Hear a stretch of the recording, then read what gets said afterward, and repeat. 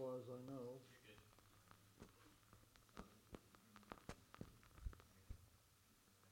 I got green lights.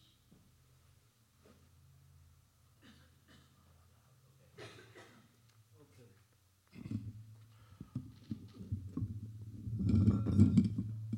As the lawyer said, where there's a will, there's a way.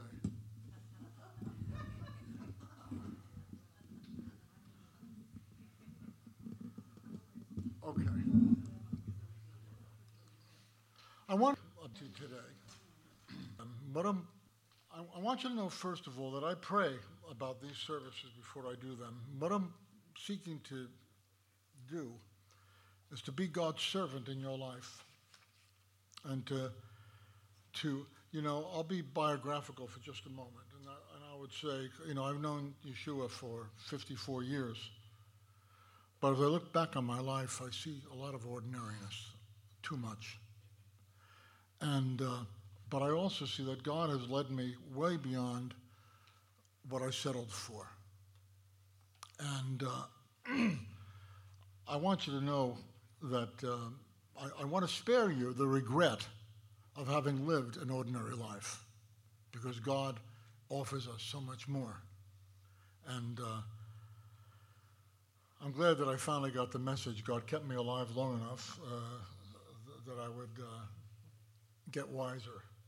Some people get older without getting wiser. I've gotten a little wiser. So today I want to talk about 5 sacrifices to activate our life, your life, my life with God.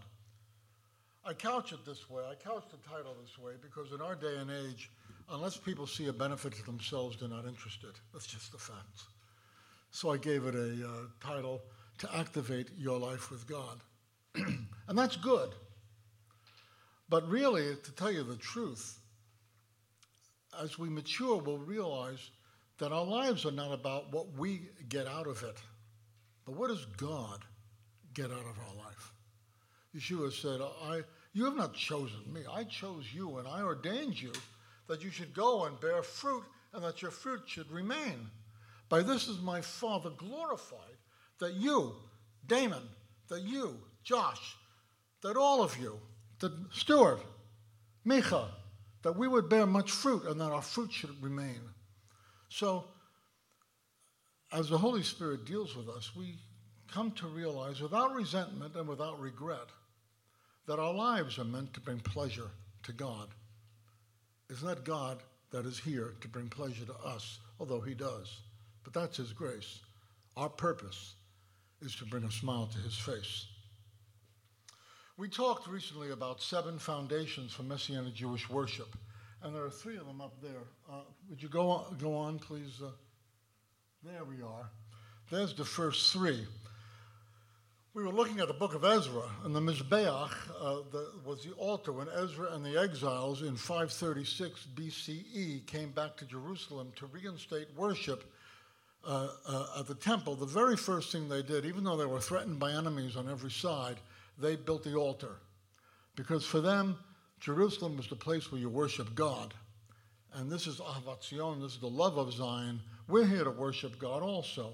So the very first priority for why you great people came out this morning to come to this service is there's something in your heart that I want to commend.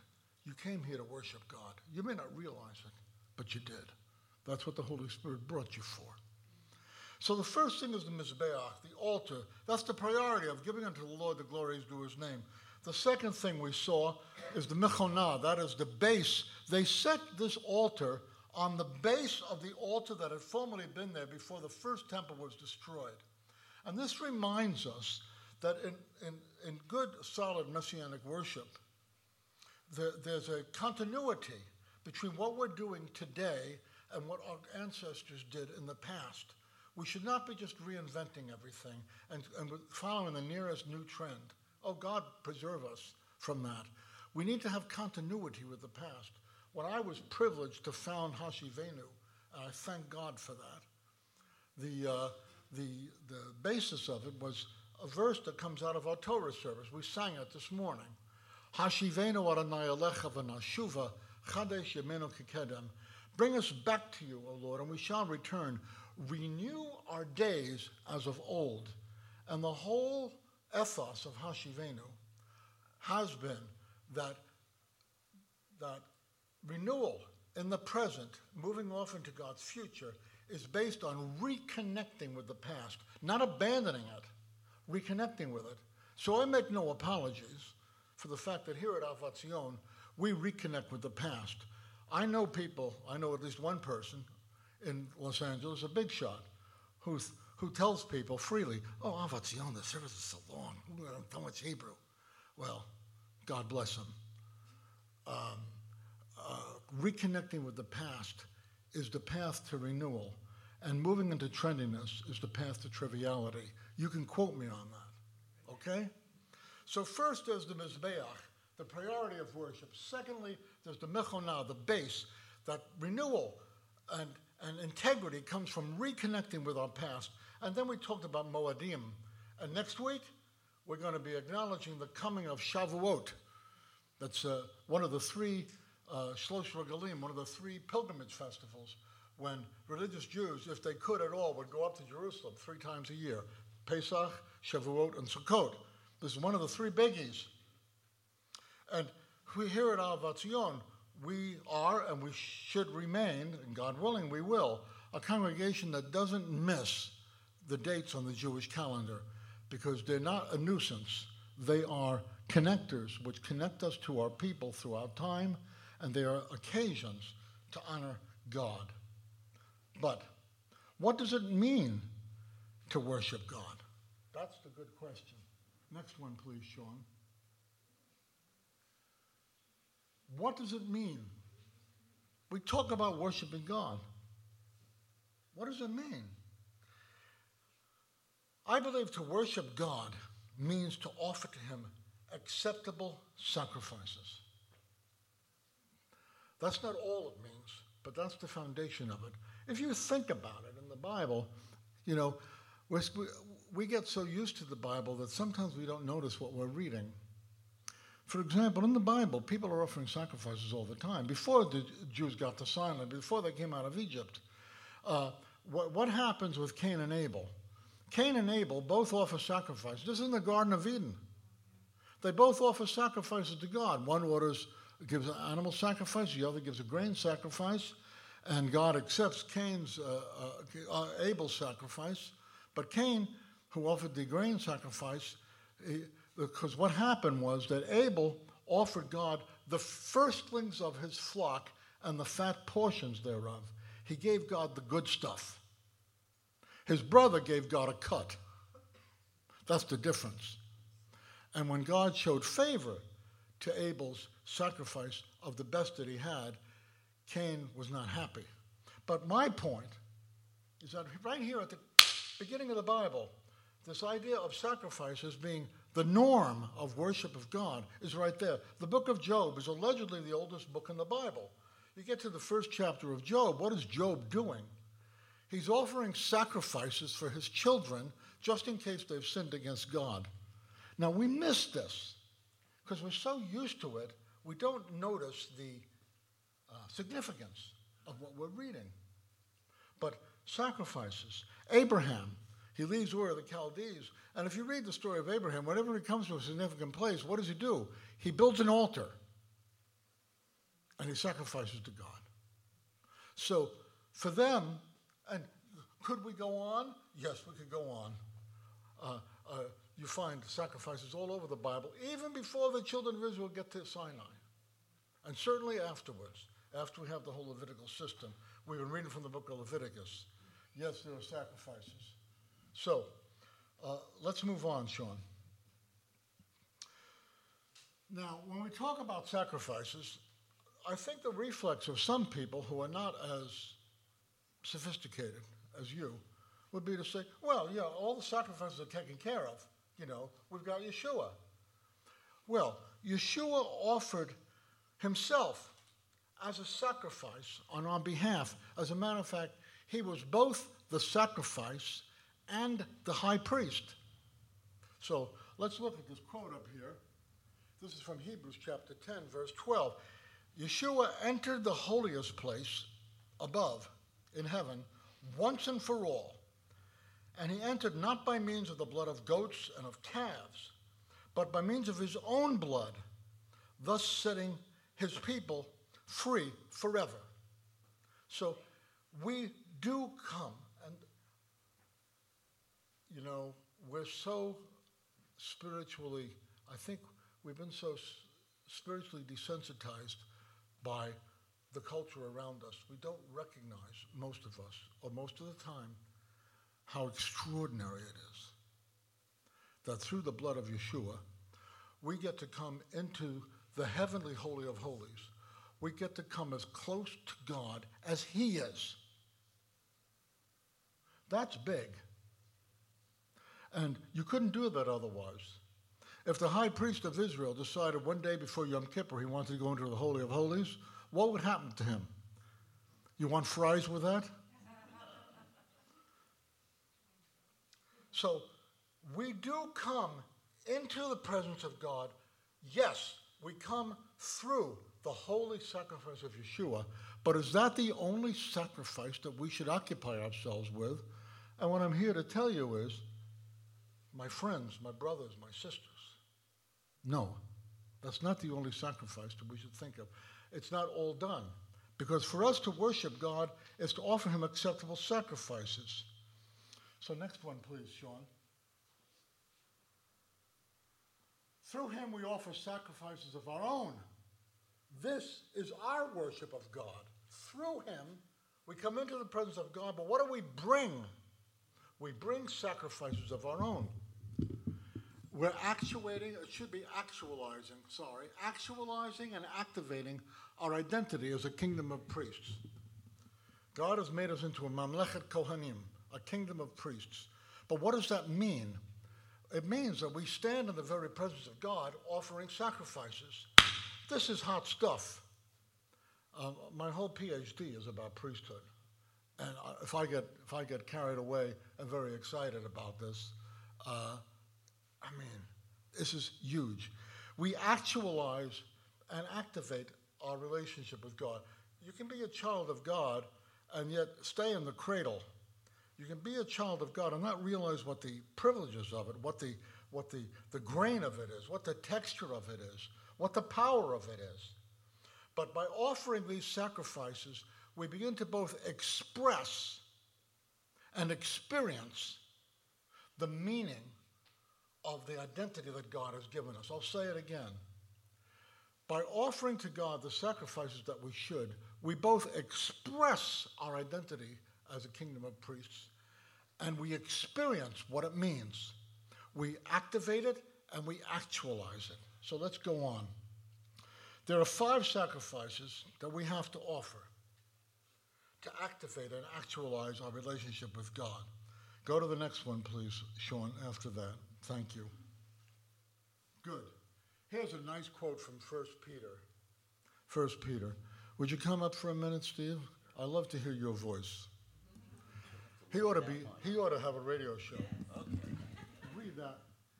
You yourselves as living stones are being built into a spiritual house to be Kohanim, set apart for God to offer spiritual sacrifices acceptable to him through Yeshua the Messiah. Okay. Can it be any clearer? We are living stones, built as a temple. We are built as a temple in order that we might offer acceptable sacrifices to him through Yeshua the Messiah. I could stop the message right now. That's hot enough. Just think about that for a week. But I'm going to go a little further. It's good stuff. So let's go to the next slide, please, Sean.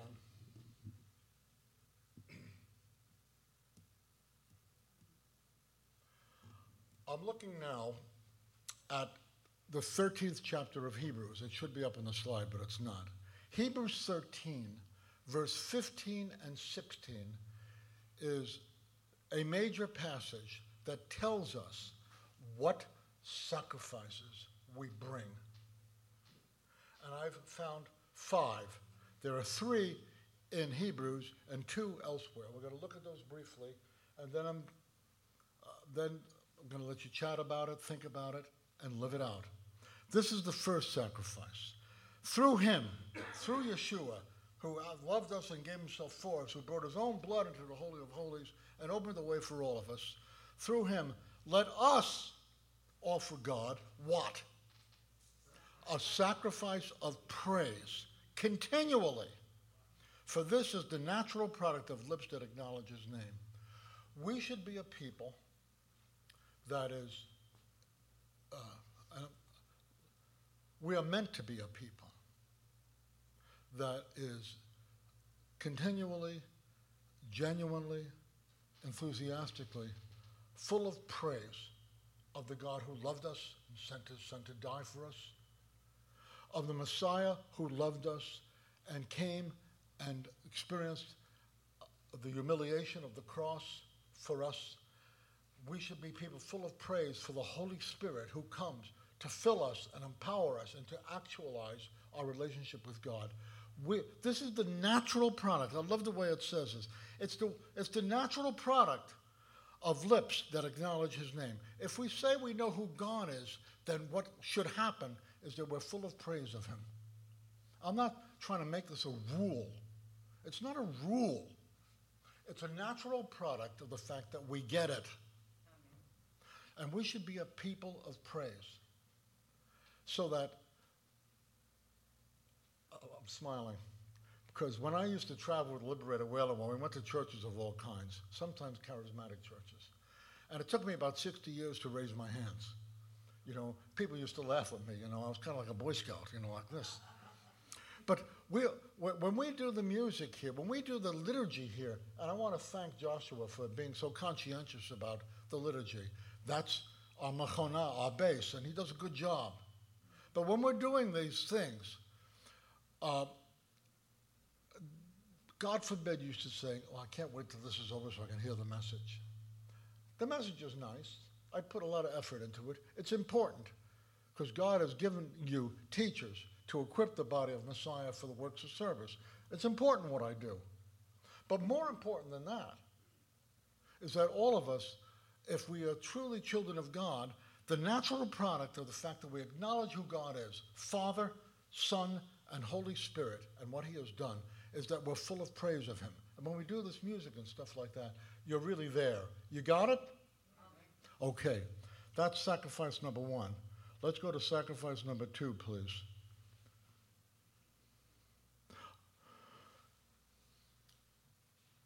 This is also in Hebrews 13, verse 15 and 16. Don't forget doing good and sharing with others, for with such sacrifices God is well pleased. 2 sacrifices there. Number 2 is doing good. Amen. You know, this is a conviction of mine. There is nothing more powerful than unexpected kindness.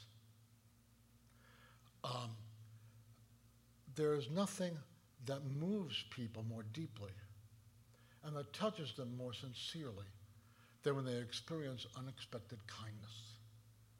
We should be people who are unexpectedly kind.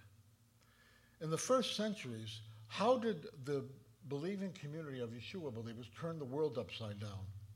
If you read the history, there's a book by Michael Green on evangelism in the early church. Michael Green, good book. What turned the world upside down is the fact that these believers in Yeshua were so humanitarian and so caring. They took care of the sick. They took care of the poor. They were conspicuously kind. Now, we read about Noah, that he was righteous in his generation. And the rabbis comment on this. And they say, it's important to notice he was righteous compared to his generation. Now, is it hard to be righteous compared to our generation? The answer is, are you kidding? It is so easy to be conspicuously kind in this wicked and perverse generation that if we are not Brothers and sisters, we've got to repent. It doesn't take much. You're standing online in the supermarket, and there's a woman in front of you with 3 kids who are about 4 years apart in age, and she looks tired. She's got a full basket, and she's $3 short. What do you do?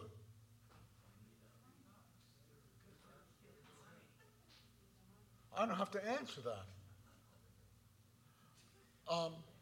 It's the natural outflow of the fact that we worship God. We should be conspicuously kind, doing good. Go to the next one, please, Sean. Also in the same context, don't forget to do good and to share with others. This is slightly different. We should be conspicuously generous people. You know, I know that, believe me, trust me, I know that economically we're going through tough times and every buck matters. But that has nothing to do with whether or not we're generous. I'll tell you a story. Michael Schiffman, my very good friend, was visiting in Azerbaijan. Azerbaijan is right next to Iran. There are Jews that have been in Azerbaijan since the Second Temple. They're called mountain Jews. And he went to Baku, the capital of Azerbaijan, and he met a man who made a living by selling shoelaces and matches on the steps of a burned-out building. Selling shoelaces and matches. Now, this is a great story. So Michael was there as a humanitarian aid, and he wanted to give the man some money. So the man took him back to his place. He wanted to show him hospitality. He took him back to something which could only, with great imagination, be called a hut. It was less than that. And the man took out an avocado or something, and he cut it and he fed it to Michael. Now, he was generous with him. Michael, this part of the story will kill you. Michael offered him some money, which would have been about, 3-4 months' income. And the man says, it's all right, God takes care of me. Oh. My point is this man was conspicuous in his kindness. He had nothing, but he shared his nothing with this rich American. So we should be people who are conspicuously kind, doing good, and conspicuously generous, sharing. And if we're not, there is no excuse. Sorry to tell you that, but there's no excuse. Because this is the way we actualize and activate our relationship with God. These are the sacrifices with which God is well pleased. This is why God made us to be a Mamlechet Kohanim, a kingdom of priests. Now we go on to the last 2 sacrifices. This one is from 1 Corinthians. I can prove this demonstrated from a number of texts. I'll show you 2. First one from 1 Corinthians 6. This is sacrifice number 4. You offer yourself to God as a living sacrifice. Oh, don't you know that your body is a temple of the Ruach HaKodesh, who lives inside of you, whom you received from God? The fact is, you don't belong to yourselves. You were bought with a price, so use your bodies to glorify God. Amen. This is writing to the Corinthians, who were so full of themselves. They had had so much experience with the Holy Spirit. They were intoxicated. They were like hyper Pentecostals. Every member of that congregation was a televangelist. And they're all praying in tongues constantly, and they think that they've arrived. They think that the age to come has so much arrived. I believe the age to come has already begun, but it's not fully here. We're experiencing the foretaste. Well, they thought they had it all. They didn't think they were going to die. They thought they were the cat's meow. And they also felt that what you do with your body is not important. What's important is the spirit. Man, spiritually, we're like the angels. Man. And he says, wait a minute. True spirituality is presenting your body as a living sacrifice. That means, to me, the practicality of what you do with your body. It's not just your sexuality. It's your activity. It's you present yourself entirely, not as a dead sacrifice, as a living sacrifice. That's a real kind of contradiction in terms, very gripping. But it means you're totally sold out. Present yourself as a living sacrifice. It says that's your reasonable service of worship, or as we'll see in Romans 12, Dr. Stern translated as it's your temple worship. Let's look at the next slide. This is the same point. I exhort you, therefore, brothers, in view of God's mercies, to offer yourselves as a sacrifice, living and set apart for God. This will please him. It is the logical temple worship for you. This is what it means for us to be priests to God. This is part of the sacrificial life. We offer ourselves. God, I am yours. Do with me whatever you want. I am your servant. You are the king. It's not, what can I get Yeshua to do for me today? What can I get God to do for me? You know, there was a book on prayer that I heard about years ago. It's called Prayer, Getting Things from God. And there are many people who think that that's what it is. God bless them. I'm not here to throw stones. But that's not it. Offer yourselves to God as a sacrifice, living and set apart for him. This is your logical temple worship. This is what it means for me, for you, to be a kingdom of priests. Finally, number 5. Sacrifice number 5. Presenting the good news and bringing others to serve him. This is what Paul says. Paul speaks of it this way. The grace of God has been given to me to be a servant of the Messiah Yeshua for the Gentiles, with the priestly duty of presenting the good news of God so that the Gentiles may be an acceptable offering made holy by the Ruach HaKodesh. That's sacrificial language all over the place. We should be people who, not in an annoying way, not in a compulsive way, but we should be people who are captivating people, or attractive in the way we deal with people. When people say to us, what is it with you? Then we have a chance to say, what it is with me is that I've come to know God in a very living way, and I'd love to tell you about it. That's our 5th sacrifice, the sacrifice of telling the good news to people. This is what brings a smile to the face of God. So I've given you 5 sacrifices. If we do this, last one. If we do this, what will it accomplish? First of all, we will actualize and activate our relationship with God. Secondly, we'll more deeply know the fellowship of the Holy Spirit. The fire of the Spirit will come and light up these sacrifices. Yeshua said in the Gospel of John, he who has my commandments and keeps them, he it is who loves me. And he who loves me will be loved by my Father. And I will love him and manifest myself to him. If you're hungry for the manifestation of God, God meets us on the path of obedience. As you offer these sacrifices, actualizing and activating your relationship with God, you will be, I'm smiling, because it doesn't get any better than the fellowship of the Holy Spirit.